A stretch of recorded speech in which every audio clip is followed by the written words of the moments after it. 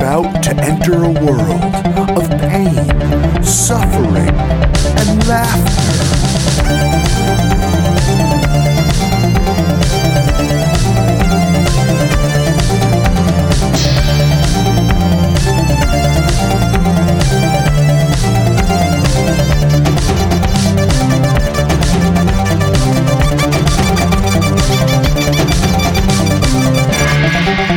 Worst gig ever.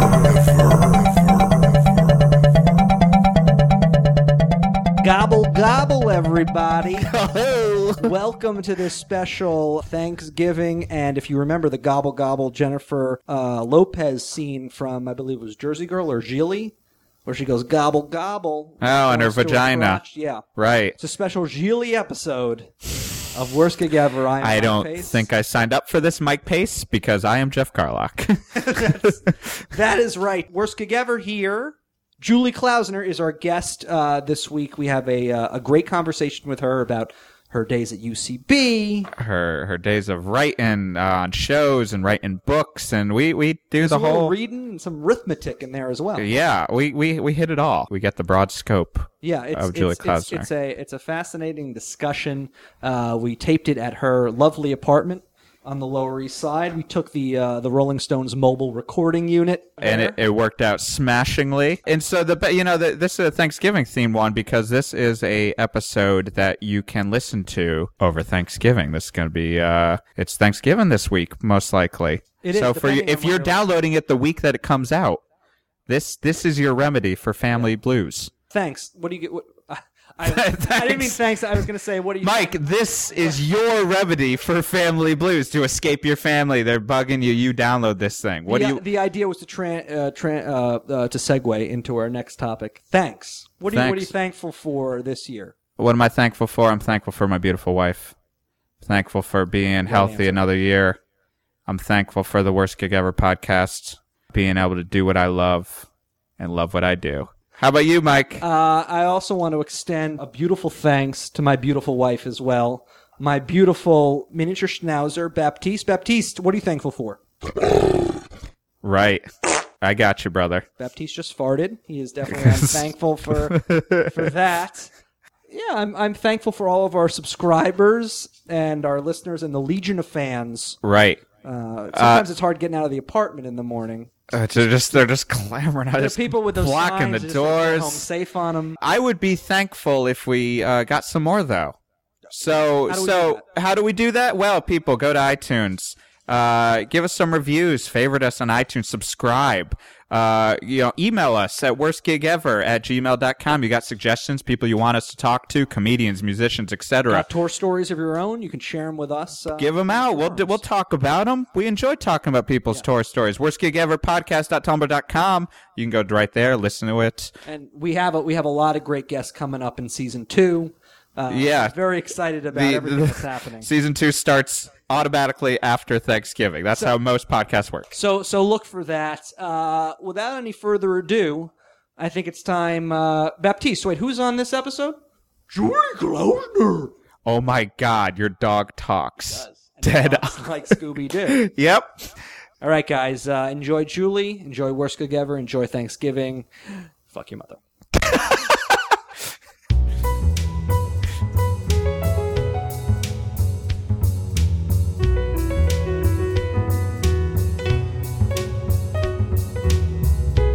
Hi, everyone. Hi, Julie. Hi. Hi. Thank you for letting us into your beautiful home. Thank you for coming into my beautiful home. It's beautiful indeed. It's a rarity for us to do this, but right. We made an exception. You got the Fogelnest.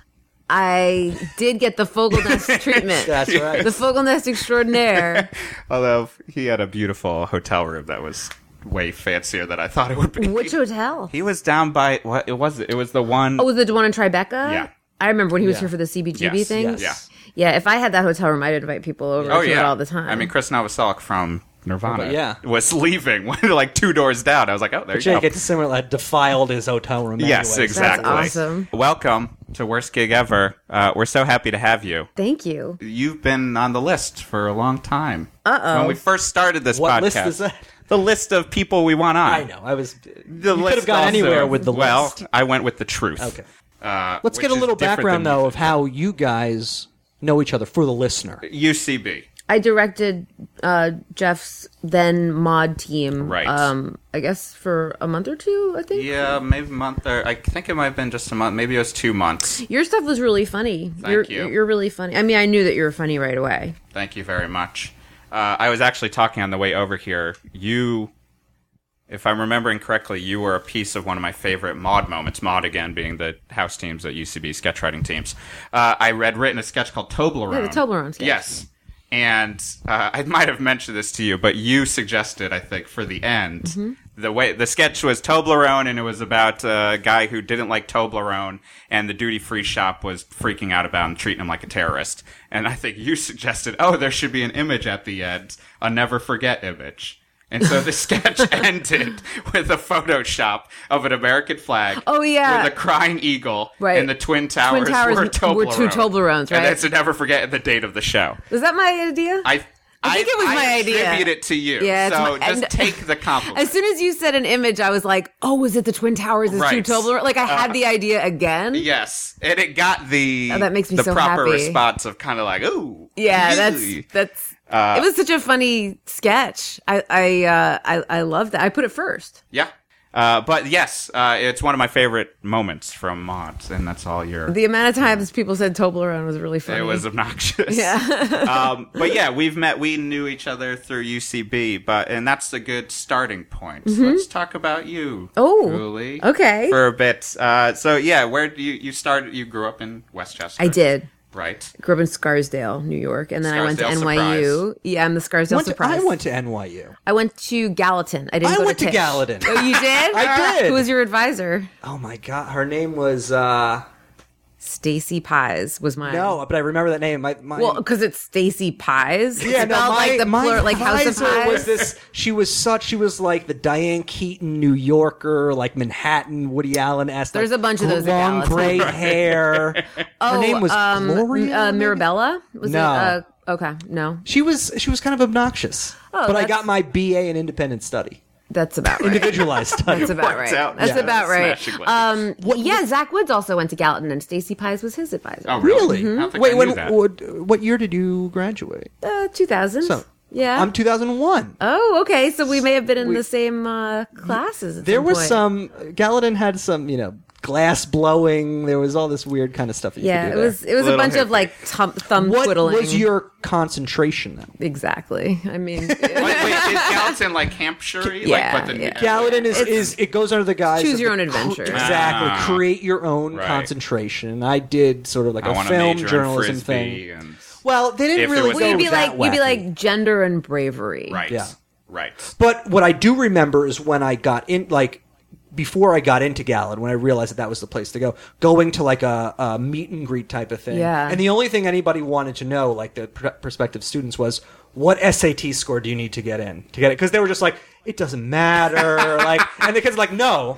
Yeah, let's What get down do to you brass need? tacks. What do you need to get in? Like, it doesn't matter. Some NYU memories. Did you do any comedy stuff in high school or Gallatin? No, not really. I took a film class my senior year, and I made some like short films that were funny. But beyond that, I didn't really know that. I loved comedy, and I was sort of obsessed with comedy, Sure. but I didn't really know what my place in it was. I didn't really know exactly what I was going to do. And Right. Did you feel that kind of, I think it's the kind of classic motif we've heard before of just like, I loved comedy, but I just didn't think it was kind of something people did. I didn't know how people did it. I did know how people did it, but I didn't know how I would do it or Right. what I would do. And whether it was like, I'm going to do stand up, I'm going to do sketch, I'm going Right. to do improv. How do I start? How do I try? What do I Right. do? Is there a class? Like I was just very, I loved it from afar. And then I also thought I was sort of too cool to like start. Sure. You know, like I Sure. didn't want to be like a beginner. Right. So I just kind of didn't do anything Right. for a long time. And then when I still do UCB that came to town, we all do. Yes. I mean, it's a lot. It's just more comfortable that Yeah, way. it feels great. It's more comfortable to be miserable in a Oh, lot of God, yeah. ways. But then UCB came to New York the Mm-hmm. year I graduated college, which was pretty convenient Right. in that. So you got involved with them right off the bat. Not right off the bat. Like, I got involved with them once there was already a UCB theater. So they moved here and they were doing shows at Solo Arts, and I saw my first Ass Cat at the Flea. But it wasn't until, I'd gone to a couple of shows that I was like, oh yeah, I'll take a class. And that was my year. That was the year I'd like my first year out of college. The year the towers fell. That was actually 2000. Okay. And then so it was close to the year the towers fell. Because that's right away. I mean, I think I've probably said before, that was as far as I remember, my first show at UCB was maybe a week or two. It was one of the first shows after the towers fell. Like where I was like, I just never would go because I was just like such a grump. Like I just didn't like going to things that weren't music. And I was like, I like comedy, but I was like, I don't go to that stuff. No. And then finally, my drummer dragged me to, and I think I saw The Swarm for the first time, and it was, it was great. It was one of those things. At the time it was, who would have been Andy Daly, Secunda, Delaney, Billy Merritt. And it was amazing. And then it still took another probably year to take the classes. Because again, I'm like, it was the same. For me, there was a coolness factor. There was a lot of resistance. Yeah. For me, it was like I'd gone to see Luna Lounge a bunch of times in college. I went on. I used a fake ID to get into Luna Lounge just to see real cool Todd Barry and Louis C.K. Yeah, I was pretty cool. And I'm like, I'll have a Diet Coke. What were you doing while you were in the post collegiate in those years? Well, before the tower fell and after college. And then after the tower fell. Before a comedy episode is dedicated to 9/11. BTTF, before the towers fell. Back to the Future. Back to the Future. Yeah. Perfect. Oh my God, the conspiracy. If you're a fan of the trilogy, BTTF is the shorthand for Back to the Future. Even if you're not a fan of the trilogy, they still use it. I had my first job out of college was I worked at the Museum of Television and Radio, which is now called the Paley Center. Great. And I was a curatorial assistant, and I made $22,500 a year. And I worked there. It was actually kind of an awesome job in that it was like 10 to 6.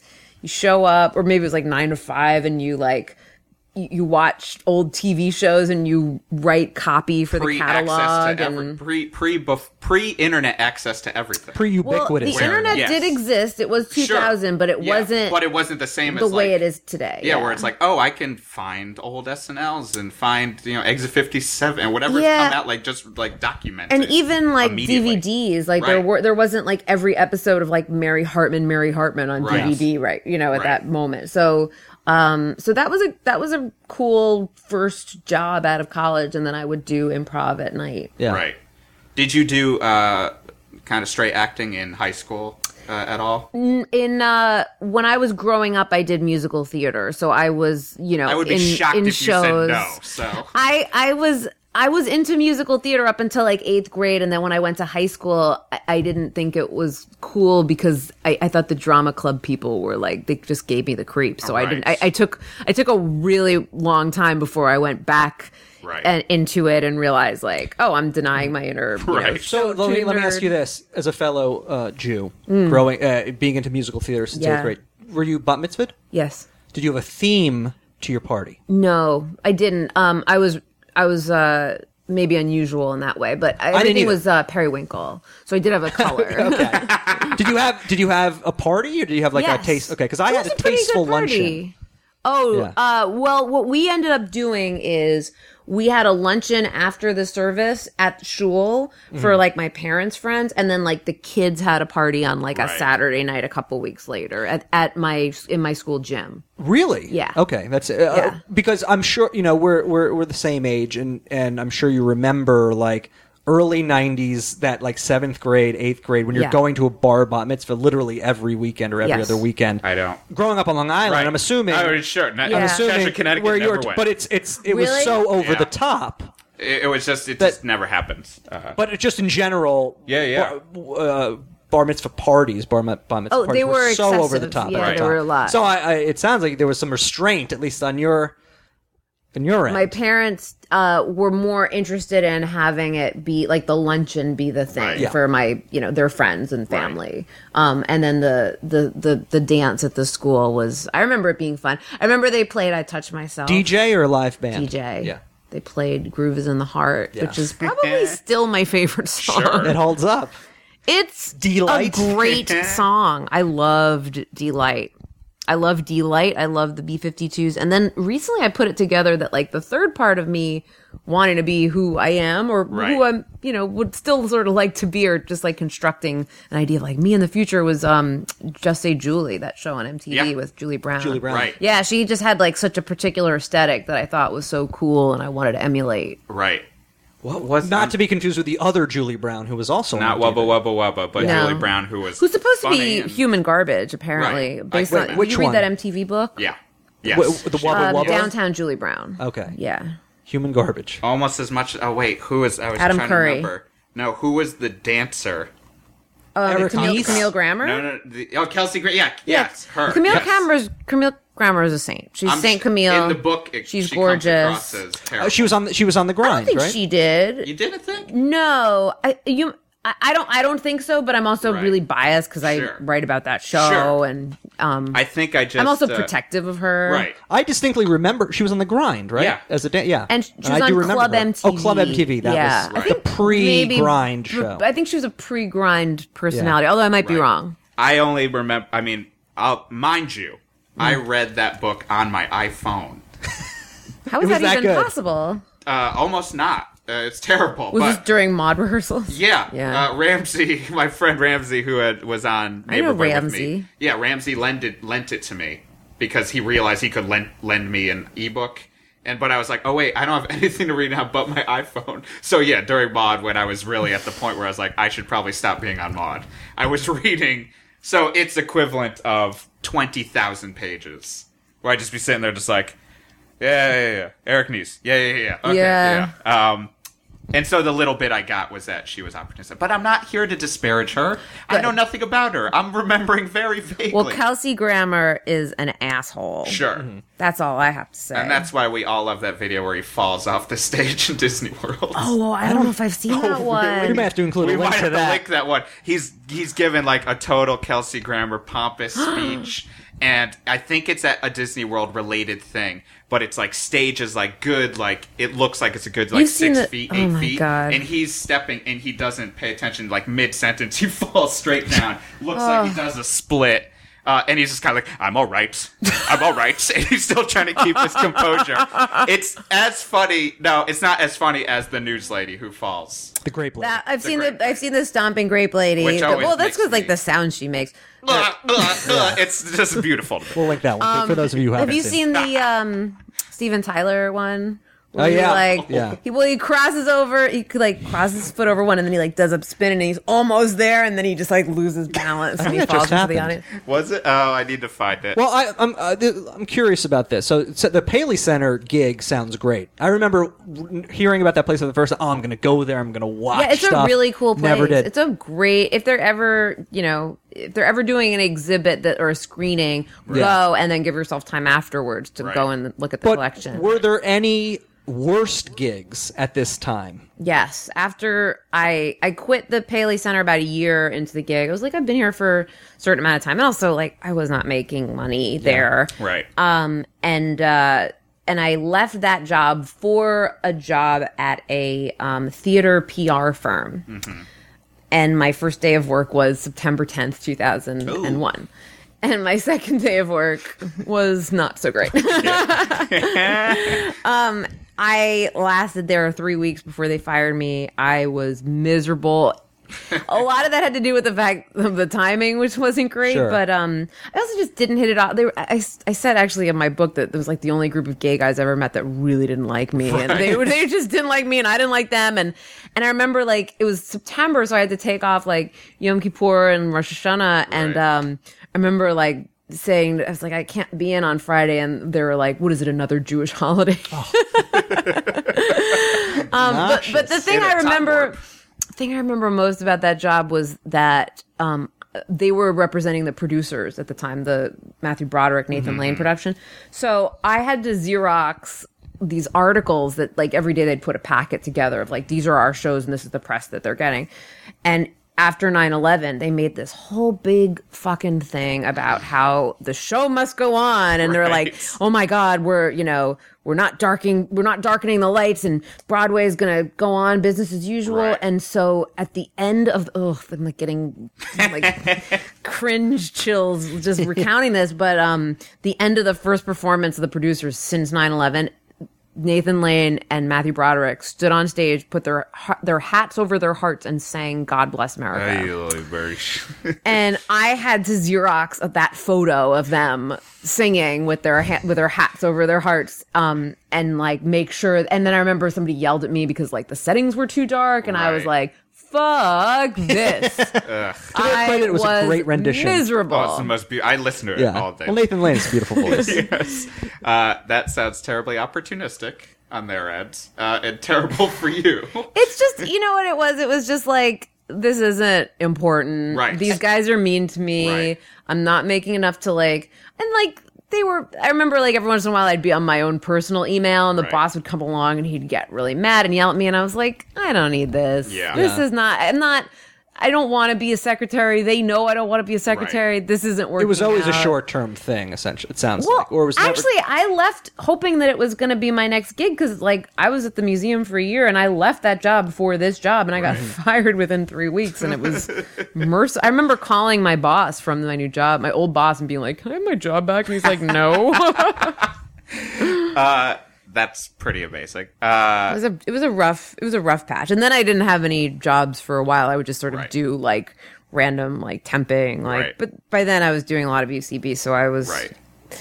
My time was occupied, but I wasn't making a lot of money or being successful in any way. Welcome to the club. Yeah, that's the story of all of our lives. Yeah, because that is, and that segues into talking a little bit more about UCB, but that is the thing where it takes up so much time, but that's what you want to be doing. But then there are the, like, like at least it's like, then you talk to your parents and it's just like, oh, and how's the money? It's like, but this is interesting because we talk about this a lot. Jeff and I basically spent our 20s playing in bands. Right. Whereas you were pursuing improv and comedy and things like that from really straight out of college. And that's the time really to get involved and do it in your early to mid-20s. Because that's what we've talked about. I've stopped in 2003 because I took improv, and then I was like, oh, my record came out, and then I just didn't go back for like 5 years. I felt like Do you regret it? Depends on what day it is. Yeah. It really does. Like, I obviously, we've talked, like, we both love music. There was a reason we were in bands. It took me to places I've never been. That was the passion in our 20s, is like, we're going to be playing. Like, I loved comedy and growing up, and like, but it was music. All like, musicians do. Yeah. But wanting to do it is a different. Right. And also, like, it's funny when you say your passion was in your 20s, like, that's what your 20s are, passion. I mean, I'm still like intense and dedicated, but passion is such I wouldn't use that word readily now that I'm in my 30s. I mean, it may very well be the case that I'm still passionate about what I do, but it just seems a little like... It's more of like, I love this stuff. Yeah, I mean, I wouldn't do it if I did it. I wouldn't do it if I didn't, but yeah. In my case, it was interesting getting involved with UCB much later, in the past few years, and then all of a sudden, I'm the oldest person in a class, and like being the first time in my life where I'm like... the oldest person not that I was ever really the youngest person, but it really puts things in perspective of like where your interests lie and like, what people, and it's a testament to, I guess, what UCB is doing now, and that people move here to do this specifically. Sure. People, 22, 23, 24. I would say that even if you started earlier, if you're going to be a person that gets in your own way, you're going to be a person that gets in your own way. Right. So it's really more about how you do it than when you do it. Yeah. I mean, for me, and just going off because you asked, like, it's therapy stuff for me, really working through it, of just realizing, like, this is just my path. Like, this is the way it had to have been.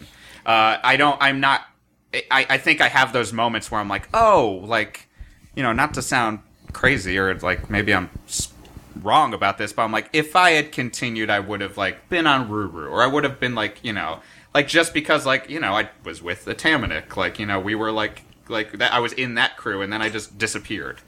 Because I was doing my own thing. But you also don't know. I'm also, that's the other. It's like I could do that would've... for music, and we can all do that for everything. But I'm fine. I'm good.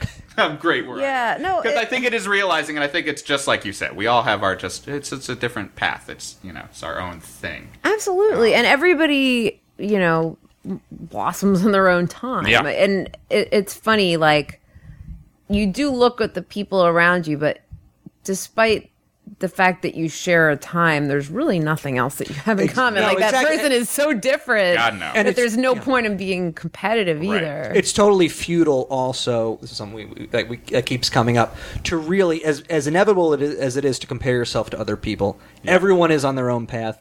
Everyone is wherever they're at because of a specific set of reasons. Yes. And you're doing your own thing. Oh, yeah. It's not like you're competing neck and neck with this person through every stage of your life. Yeah. That's just... You follow your yeah, own, that's- you find your your own own video- dreams, your man. video- Hey. Podcast over. So how were how were the early days of UCB? They were really fun. Yeah. Yeah, I was lucky enough to have been cast in a weekly sketch show that Chad Carter put together with Jake Fullnest pretty much right after I guess I went through the 3 levels of the improv classes, and they put me on a Herald team. And so I was put on a Herald team, and then I was also cast in this weekly sketch show with like Paul Scheer, and like, Which it one was that? was so fun. It was just called Sketch Show Okay. because Jake had been doing talk show. Right.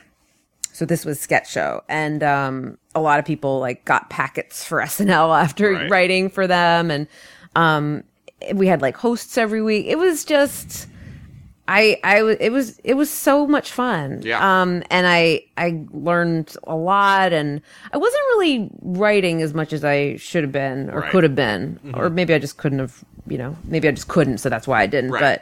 But it took me like a little while to get a kick in the ass to actually realize that I needed to be hustling more in the writing department, because it was just Sure. like performing was so fun. So Which is I was the a little hard lazy when you about have it. your own worlds, and especially at that time. But I think it's UCB goes out to any type of subculture. Like it's if you just kind of live in that world, you're like, oh no, it takes up my time and I feel great performing.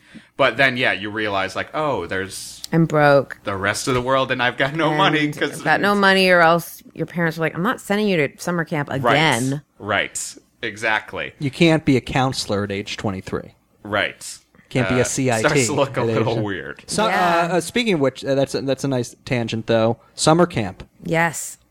Why Did are you you go? pointing at me? Did you go? I went to Belvoir Terrace, which is the arts camp in Lenox, Massachusetts, Okay. for 2 years, and then I went to Scatico, where I was emotionally scarred, which is a traditional camp with like canoeing and shit. But because Oh, wait, how did you get scarred? Don't even. Okay. Don't even. but wait, was it Because of the canoeing. I got you. I went to It was Sleepaway- like, can you picture me in like a traditional camp environment? It was Right. a nightmare. Was it a Jewish camp? No, but it was. All camps are Jewish camps. I mean, I went to Sleepaway camp for 3 weeks between 4th and 5th grade. Camp Tranquility, upstate New York. It was it's Jewish like a camp. rehab. Yeah. It was, and I never went. It was Half again the emotionally camp, scarring. half rehab. I hated it. Yeah, it's awful. Oh my, teamwork, chanting. I went to day camp. I did not go to sleepover. But I spent most of my Sleepover, time... you mean Sleepaway. Sleepaway camp. Sleepover camp sounds like fun. Sleepover camp. But I spent most of my time making fake cocaine. Oh, that's fun. Out of what, lime chalk? rocks. Oh, That was the thing I did instead of playing kickball. I would That's grind really it funny. up and be like, this is good. Because I'd seen that. did you have friends or did you do that alone? Sometimes alone, but sometimes with How friends. old I were had you a that you were crew. doing cocaine in like? 10? you were pretending to do Yeah. cocaine. Yeah, but even Yeah. I don't even think I knew No, what you cocaine were playing was. like. Yeah. Were you pretending to be Ozzy Osbourne or what were? No, your... and I was just thinking drug dealer. No, it But wasn't where did metal you? From related. what? Like, what was I your would guess exposure to cocaine from probably some TV? Scorsese movie. I would What guess were you doing Goodfellas. watching? Goodfellas, yeah, probably Goodfellas Goodfellas. at Yeah. age 10, 11? Probably. That would have been when Wouldn't it came put out. Past me. 90. Yeah, like I was kind of, they didn't have many rules of what I could watch. Did you watch Reservoir Dogs when you were young? Yes. Yeah. That was the one, Boys are into that movie. Yeah, as cliche as it is, that's the thing where I was like, oh, I'll probably go to school for film. Oh yeah, It's because that was the beginning of like, oh, this is what I'm going to do with my time before I go to shows. Like, we're going to go to Mad Mike Super Video and rent every cult movie, like with the core group of friends, and Yeah. not have girls. Well, I was that way, but without friends. So I would watch cult movies in my bedroom, and that was if I could get the friends. A lot of times I was still in my basement by myself. oh, you had a basement? Yeah, finished basement happened That's in. You didn't have a basement? Scarsdale? I mean, I didn't have like a basement where I could hang out in. It's like I had they the just finished sort of basement. stored stuff down there. Finished yeah. basement That was sounds the great. best. I love those. I love going to people's finished basements. Right. I had a room in my finished basement, and I actually printed out a sign. Remember, in Wayne's World, there was the "No Stairway to Heaven" Yeah. sign. Yeah. I made a No copy of that stairway? on like "No Stairway Denied" and hung it up. Oh, Just that's- said "No Stairway to Heaven" with a big circle through it on my That's funny. print shop. Gold. Print shop. That is gold. That's great. Yeah, not there anymore. Became my mom's office. And your mom didn't keep it up. I'm just kidding. Mike, remember. Put it back up. Mike, remember. So you kept doing UCB. Like, at what point were, you realized you needed to push yourself? Oh, I got kicked off my Herald team. Oh, is that what happened? Yeah, Billy Merritt called me and said that it's not working out, and I was like really bummed. And Sounds like a worse gig. it was disappointing. Did you but, see that coming? Not really, but I also like never really felt comfortable on that team. Right. It wasn't really a good match for me. Which and team I was this? Dr. Awesome. Right. And I don't know. Like I don't know if improv was ever my thing. I don't know if I was ever good at it or if I just did well or that they placed me on that team because they knew I was funny. Right. In other words, like I don't know if I was ever good at improv. I know that I always liked going to ASCAT and seeing people Right. do it. But whenever I took classes, what they told me to do made me really nervous. They're like, just go in and like be open and and I was like, what? It's I just want to stressful. go out and be funny and get laughs Right. and be a cool character. Right. But you yeah, it wanted to wasn't. be Julie Klausner. Yeah, I is wanted really to what be it- Julie Klausner, but I also like. I don't like the philosophy of improv is really great. It's like Yeah. a great way to live life. Yeah. But I like controlling things, and I Yeah. have a lot of anxiety around like letting go and going into a scene and being like, these guys are gonna be like there if I free fall, and Right. I don't know. I it was never necessarily my thing. Although at first I thought it was going to be, so Right. it was disappointing when it didn't work Well, out. I think in some ways too, especially at UCB at that time, like that was the option. Like and let you did. There was, like, one You sketch did sketch, but it didn't class. happen that often. Yeah, like Well, there were sketch shows and like that sort of after like improv didn't really work out for me. Right. I wrote a show for myself and then I realized that like this is how it's just going to have to be. Right. I can't like Right. audition for shit Right. and it's just not going to be what I want to do. So Yeah. that's when I started when I started writing more. which is great. I mean, out of that, you produced great videos. Thank you. Welcome to our house. Yeah, that was when I started working with Jackie after Right. kind of like I was sort of like knocking around theater for a couple of years doing Right. things here and there and then For the did listener. like Channel 101 stuff. Jackie Clark. Jackie Clark. And then Jackie Clark and I got together and started doing like a monthly show at the theater and we'd make videos for it. Right. And Welcome to Our House were great. I mean, if people haven't seen those, I hope you have, but I thought those were fantastic videos. I still get recognized at gay bars for You should. that and Mommy Time. Yeah. Yeah. And also, like, I was thinking about, like, it's, around the same time, but there is a bit of almost predating Tim and Eric style. Oh, thank you. That's Absurd. a I mean, huge compliment. it's the embracing of the absurdness and the embracing of the format. Like, obviously it wasn't. It was that that video. Yeah. But I just that was what I looked for in sketch when I first started writing sketch, was that kind of stuff. Like, that's what I. Well, it's just it's weird. It's something you haven't seen before, and Yes. that is huge. Right, exactly. And then you've done what? Cat News. Cat News, yeah. So you kept, that's great. I mean, you essentially you found your individual path there. Yeah, I'm still finding it, Yeah. honestly. Right. I want to hear about another crummy gig. Post. Well, I like what? worked at this place called. Well, should I say their real name? don't Yeah, I have will. I don't give a shit. Hospital Audiences Intercorporated International. It was HAI. Right. And We'll put up a link. they're a. Please don't. They're a charity. They're a nonprofit. So good for them. We'll They ruin like. them. Cool. They basically like provide entertainment for like people who are in hospitals. I don't really know what that means. I think Right. they like put on shows, and you know what? I never really figured that out. So I worked in the office. Sounds like someone we should look up, actually. Yes, as an administrative assistant. And the reason why I was excited, the reason why I took the job, and I think the reason why I got the job is because when I went to interview, it was in this loft space. And this guy had like these 3 Poolipoos. Have you ever seen those dogs? They look like Whoopi Goldberg. They have like dreadlocks. Oh, yeah. Was that the water dog? Eyes. Yeah.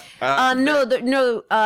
Poolipoos are. Oh, that's okay. You're right. They're herders. Right. Okay. Yeah, they have corded fur, and so he had those 3 dogs, and then the second woman who interviewed me had 3 Basset Hounds, and I was like, I love Basset Hounds. And they're like, you got the job. And then I'm like, I hate it here. So I was, I was just like, I would just like alphabetize files and like, it was just another kind of mundane administrative assistant. Yeah. And I was like, but it's a good cause. But you're like, yeah, but I don't feel like I'm making a difference. And it was were the dogs in the office? Yeah. The Poolipoos were, the Bassets I actually got to meet later because it turns out that she did Basset rescue. So she took me to like the pound with her to pick up this Basset puppy that ended up being in the short film I made with Neil Casey and Joe Wenger, called The Hound, and beautiful, beautiful dog.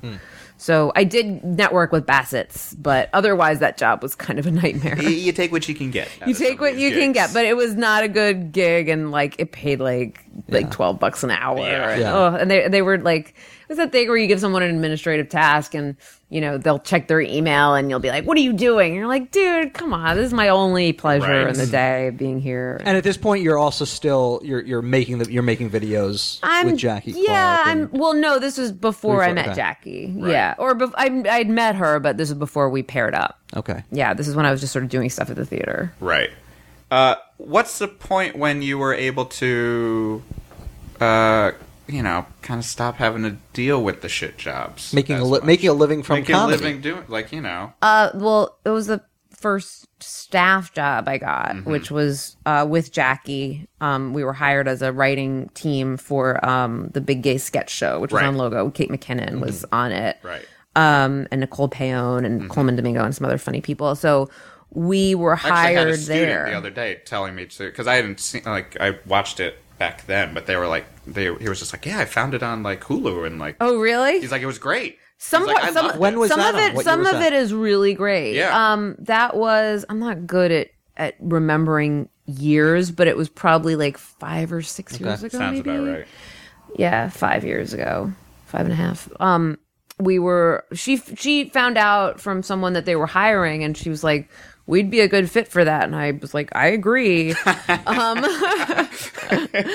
Seriously, like kind of a lot of gay guys really like us and knew who we were from our videos and stuff. So we submitted, we put a packet together. I had an idea for a sketch based on, I'd gone to a party recently where a friend of mine had kept the cover of the New York Post in which Liza Minnelli's divorce proceedings had gotten ugly. And there was a photo of David Gast on the cover of the New York Post, and it just said, Liza beat me. And he had it framed in his apartment because he was terrific. And I remember reading about how he claimed that Liza Minnelli, when she drank, had the strength of 10 men. So I thought it would be funny if we like came up with an idea where, it was like Super Liza, like whenever like a gay guy is in trouble. That was Jackie's part. It was like whenever there's a gay guy in trouble, she like dips into a piano bar and like has a dirty martini and she becomes like Super Liza, or this drunk Liza as a superhero. So we came up with that, and Scott King, who was the head writer of Mad TV, who was the head writer of Big Gay Sketch Show, loved that and loved our other stuff and saw our videos. And so that was my first staff job, and they hired us for a few months, and it was great. It was I remember being terrified. Because you were actually like not playing around. You were like being paid to write sketches, and all of a sudden it became really hard. Yeah. But I just, that first job, I felt like I'd made it. I felt like I was like, I'd done like a heap of cocaine or something. I felt great. It was a really, that just felt like a really big deal. How long did that last? As long as the season. So maybe like a few months. Yeah.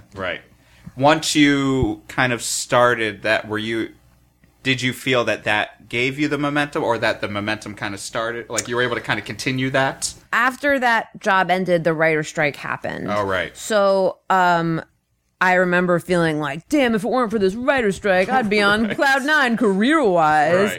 which is like, I mean, there's always just like shit you can control and shit you can't. So around that time, I knew there weren't going to be any TV jobs for a little bit. And then I just got a really great opportunity, which is a literary agent contacted me and said, like, I like your stuff. If you ever think about writing a book, let me know. And I met with him, and he showed me what a book proposal looked like. And I'd already kind of been thinking it'd be fun to write a book, especially since I'd been collaborating with Jackie. And I was like, it'd be cool to write something that was just me. And and I just hadn't done it before, and I thought it'd be fun to write, funny essays and stuff. So I met with him and talked to him, and we worked back and forth until, I guess, like that spring I had sold my book. Right. So then I got to work on a book for a year. Yeah. Let's talk about the title for a second, because I feel like it applies specifically to us. People love that title.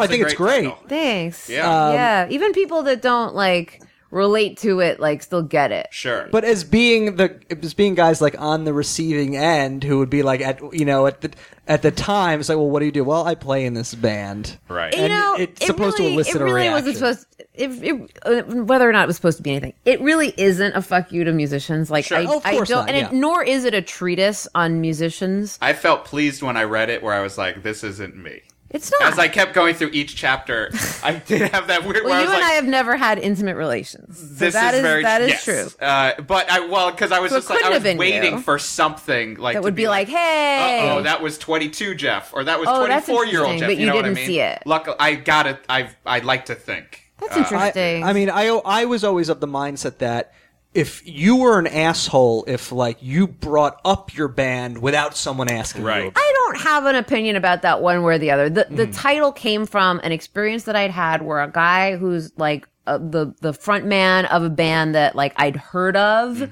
asked me out and ended up like blowing me off. Right. And what added insult to injury, even though like rejection is bad enough, it just stings, is that the fact that like when I found out who he was and I looked up his band on YouTube, they fucking sucked. I didn't think they were good.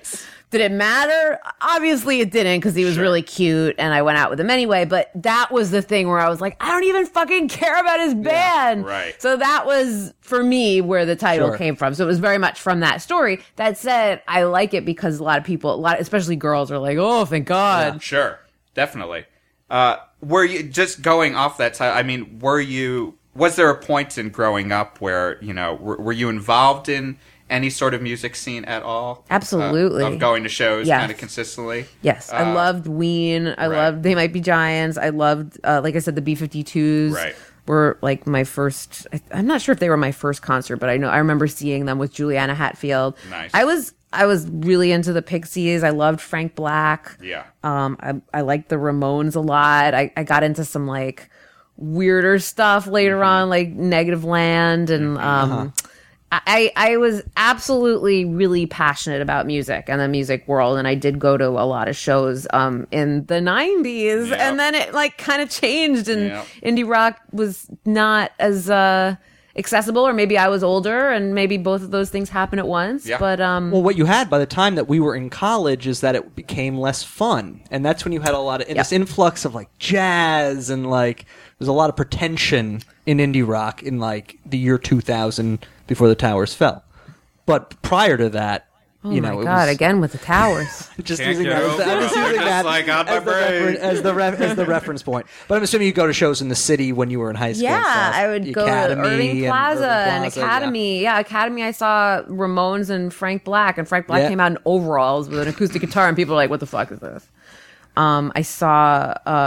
I saw a lot of different Right. stuff, and I had like that curiosity and that hunger and that passion for it, and now I have none. No, I still like music, but I can't remember the last show I've been to. Right. Yeah, Yeah, I saw I mean, Ween a bunch of times. I Right. like those guys a lot. Right. I mean, yeah, because obviously we ask because we, do both musicians and comedians. But like you said, there is an intermingling. But at the same time, like, I know that's the way I feel, like, in the community of, like, UCB, where I'm like, oh, yeah, like, there's a handful of people who get music in the same way I do, like, and get of, like, how much like, it means and how much we kind of, like, we care about it. We usually as talk- opposed to just kind of like, hey, Gangnam Style is funny. Like, that's what I'm looking for. Or maybe Yo La Tengo. Like, they might be aware of them. We talk about there being yeah. like comedy casts a wider net of like yeah, oh, you're into Mr. Show or you're into Tim and Eric. That's great. I don't know if we're necessarily going to be the best of friends, as opposed to if I find out, oh, you're into this band. Is that still a thing though? I think it still Really? is. I think because there is so much music out there at varying levels of obscurity or whatever. There's still like this idea that we have similar tastes in music.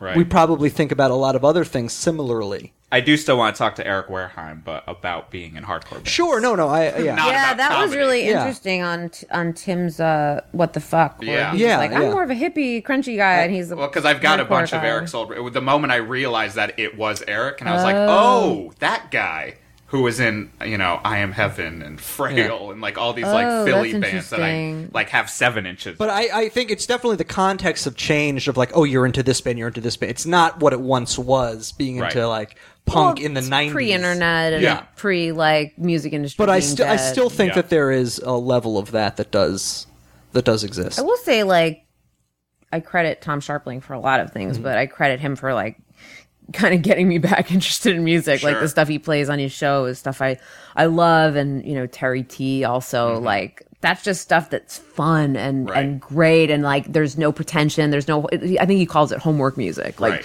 you don't need to feel like Right. you're an idiot if you can't get into this, because it actually is boring. It's not just you. Like Right. I've listened to so much on Tom's show where I'm like, oh yeah, I do love music. I'm not like I'm not a totally lost cause. It's nice though to have those like realize that as life goes on, you can kind of remember stuff and invest in things Yes. in some ways. Let's talk about your podcast Okay. for a minute. I love doing my podcast. yeah, I so- like doing it more than anything else in my life. It's fun, Well, right? what was the impetus it's really fun. behind doing it in the first place? Literally, Patton Oswalt suggested that I do a podcast on his Twitter. He said, "Why doesn't Julie Klausner have a podcast?" And I was like, "Whoa!" He thought, why He don't I? publicly shamed me into thinking about starting a podcast. He really did. I it's not like a cute story that I'm Right. like making up. He literally just was like. And he sent me a couple notes when I was on Best Show, being like, "You're so funny on Best Show." It was just like so nice of him to say, because nothing was more fun than going in and just shooting the shit with Tom. Right. So I saw that on his Twitter, and I was like, "Why don't I have a podcast?" And I thought about it, and I kind of thought about what it would be, and I talked to Spoonie, who I'd known from Sharpling's world, and said like, "Would you ever be interested in helping me out with this?" And then I listened to, like, part of what was challenging about starting one is that I really only listened to Tom's show. So Right. his is kind of the gold standard of sort of broadcasting, not just podcasting. So Right. he kind of set the bar a little high. And I remember being like, I could never do that. And I still could never do that. Sure. But after Patton made that suggestion, I listened to some other podcasts. And I figured out, well, I can do that. Yeah. Or I could do this better. Or Right. I, couldn't do this, or I wouldn't want to do this. So after I got a sense of what was out there, then I thought, oh, okay, well, what if I tried this? And then I did a couple of test recordings of like the monologue, and then we used a part of it that my test was like, if I listen back to it, I'm not cringing, Right. then we'll use it. And Right. I didn't cringe. It was a nice surprise. It's like when you read something you just puked out and you expect it to be horrible, and it's actually pretty good. Yeah. I mean, that makes sense. I mean, it's almost like you said, when you started doing like improv or whatever, and like pushing yourself and realizing like, it's almost like going to an open mic. Like when you listen to the other podcasts, I'm just like, oh wait, like there's that. I know I can Exactly. do better than that. Exactly. Get out of here. Yep.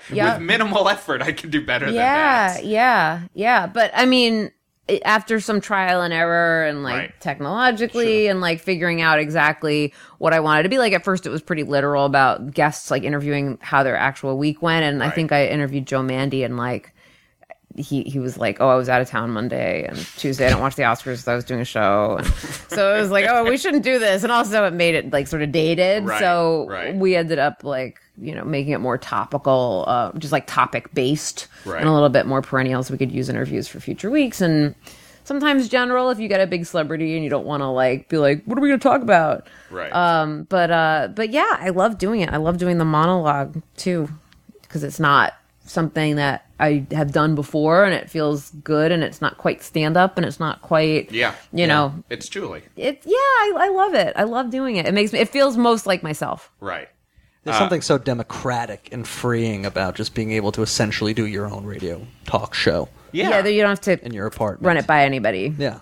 Which the quality control that goes into the whole argument against anyone being able to record music or like the lack of quality control over. It's great that democracy is great because everyone can do it, and it stinks because everyone can do it. Right. Sure. It's But I do the think negative of DIY and the plus of DIY. It's everything I feel like I was fighting for, and now I'm annoyed. But Cream does rise. I think if you put work into it and you make it good, then people are going to pay attention to. Or I hope they do. I mean, that's what we got. That's what we got to hope for. Yeah. I mean, it's the same shit that I tell students at the last day of like the whole Cream will rise to the top, and like just because there is like people will weed themselves out, and podcasts are the same. Like eventually there's still this Wild West aspect to it.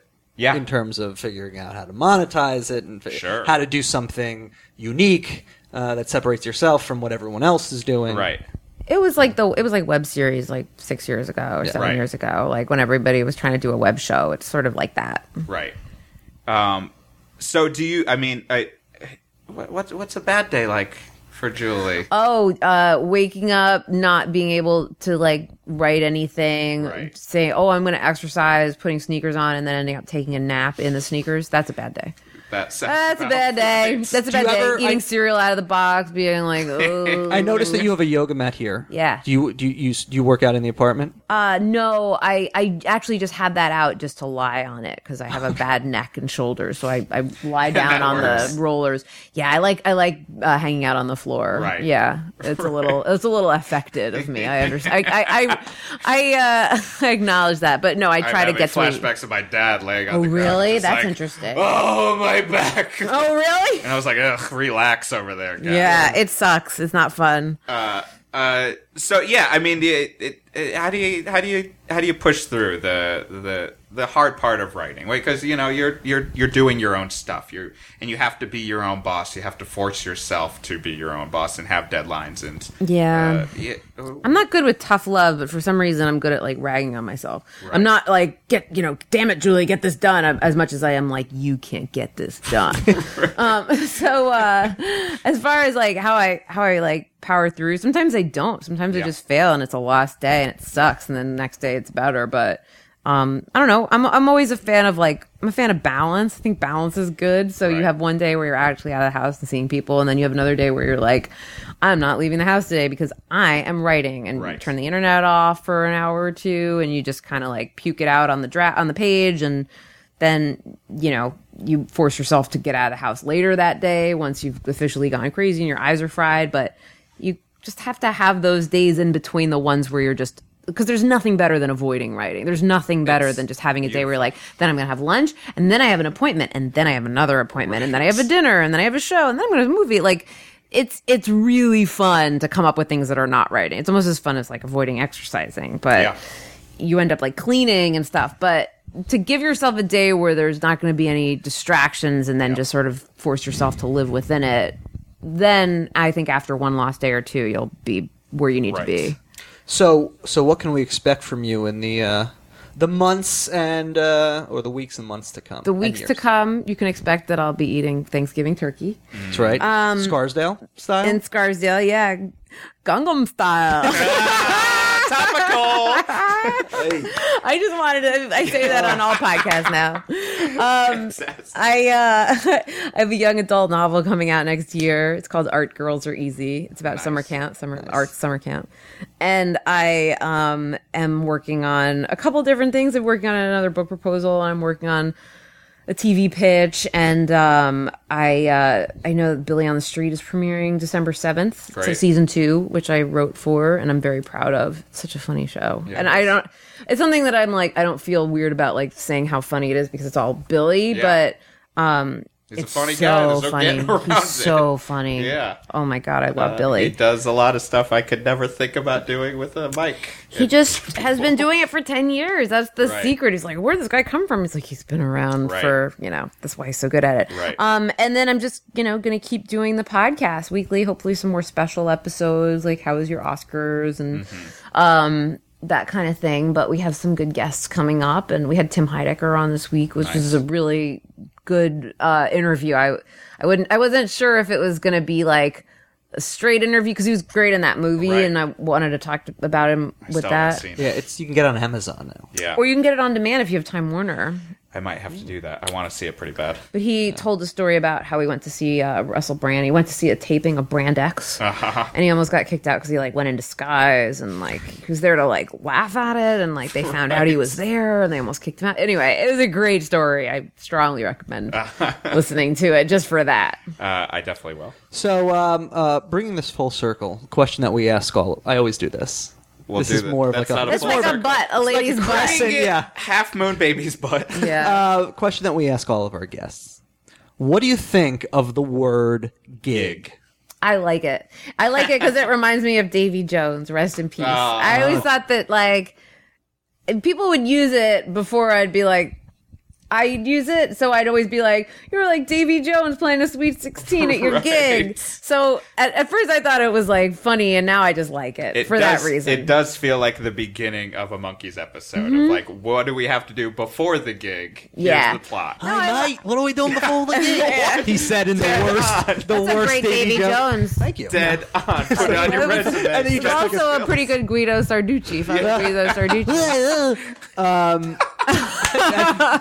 Just negated. Wait, he was here. Guido, where is he? Oh my God, it was Mike Pace. So my heart. So we're kind of having an unprecedented thing because we end every show. The shows are taped at my apartment, and we end every one where I tell the guest to get home safe. It's kind of the catchphrase of the show. The fans love it. But we're in your apartment today, yeah. So it doesn't make any sense to tell you to get home safe. Hey, Mike. Get home safe. Hey, we do it. Julie, thank you so much. Thank you for having me. It was really fun. Worst gig ever.